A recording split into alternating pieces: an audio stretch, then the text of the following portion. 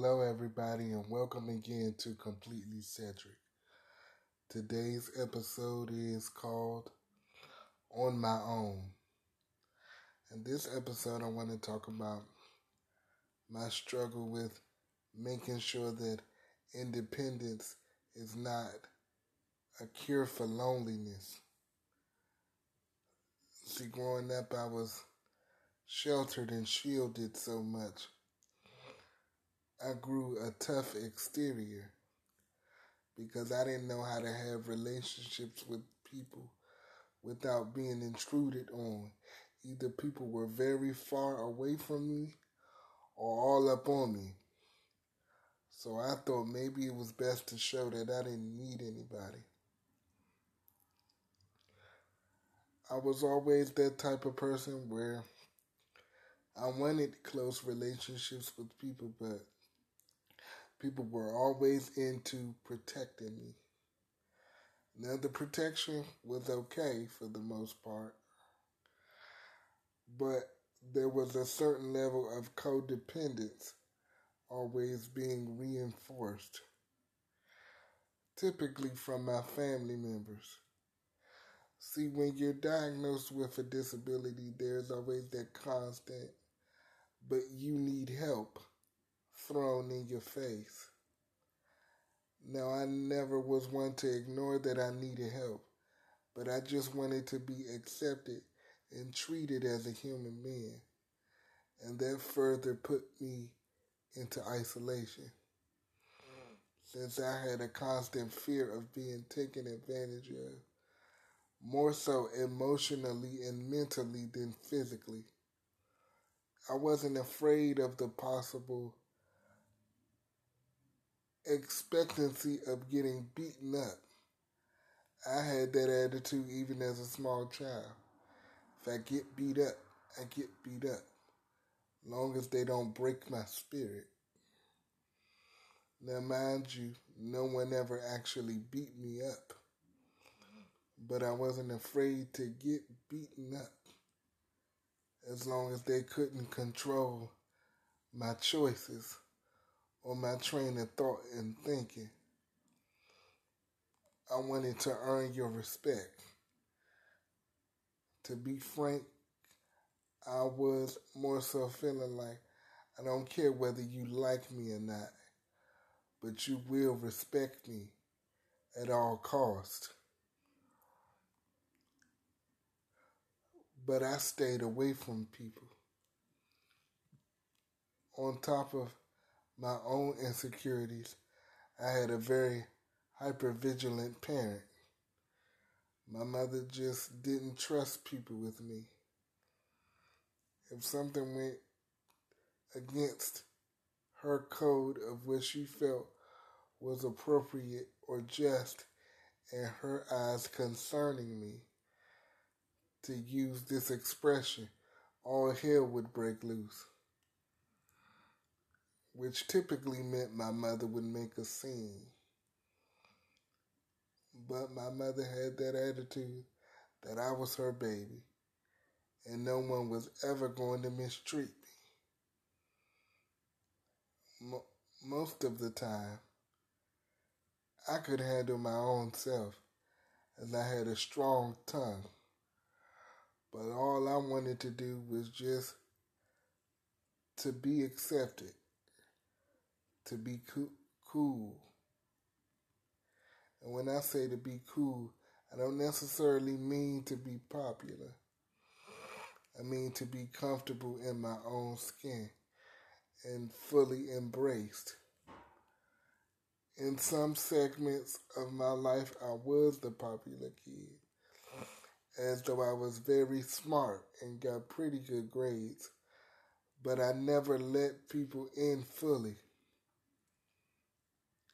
I was constantly called the old man growing up because I was always around much older people. For example, most of the people that played with me when I was a child were in their 20s, 30s, 40s, and in some instances, 50s and 60s. So I had very matured ethics. but still never quite letting people in fully because I always believed that there was a chance I could be taken advantage of emotionally and mentally. So I had to keep my head on a swivel.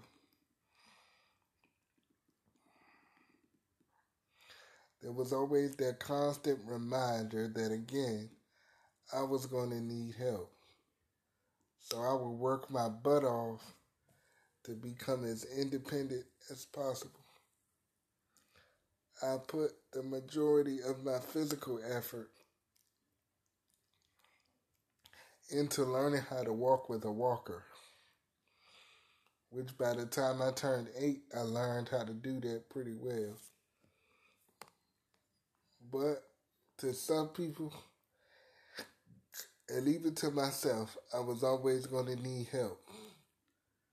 There was this brooding anger on the inside of me. This brooding anger of, why am I always the lonely one? Why am I always being put in the box of, that's Cedric. He's in a wheelchair, or that's Cedric with CP. I never, up until very recently, saw myself as a complete human being because I always needed help. Then on top of it, my mom raised me subconsciously with the feeling of, you don't need friends. You have your siblings to look after you. And although I love my sisters and my brother, I never looked at them as my best friends. They had their own friends, their own hobbies, their own likes, their own wants and desires. And I wanted mine to be respected just as much as theirs. I was more quiet and introverted, liked reading books, liked listening to music, liked going fishing, and things of that nature. A lot of those things my siblings didn't necessarily want to do. I wanted to be that good person, that confident person that was firmly put and say, hey, let's go fishing with Cedric. But more so, not have to feel like a burden, not feel that they had to take me anywhere to make sure I was included or accepted in any kind of fashion. My siblings, they did spend time with me growing up, but they did not take me everywhere with them. And most of the time, the sibling that I did most things with, my older sister Natina, by the time I became a teenager, my sister had already had my second oldest nephew. So I would come over to her house from time to time, but would really feel sad because I didn't have my own friends and I had to go over to her house, being as though at that point my mom made her house the drop-off house. Sometimes she would drop me off without even asking the both of us whether or not I wanted to go over her house and whether or not she wanted me to come, which left me feeling like the charity case. Natina didn't mind, but I just didn't like it. I didn't like feeling like I'm dropping you off. Now come on and get your brother. I didn't feel like my sister should be burdened with me. She had her own child and that was enough. That was a big step though for my mom because unlike most parents, my mom didn't have babysitters. No one babysat my sisters, and no one looked after my brother and I but my sisters. My mom just was not that type of parent. She didn't believe in other people watching her children.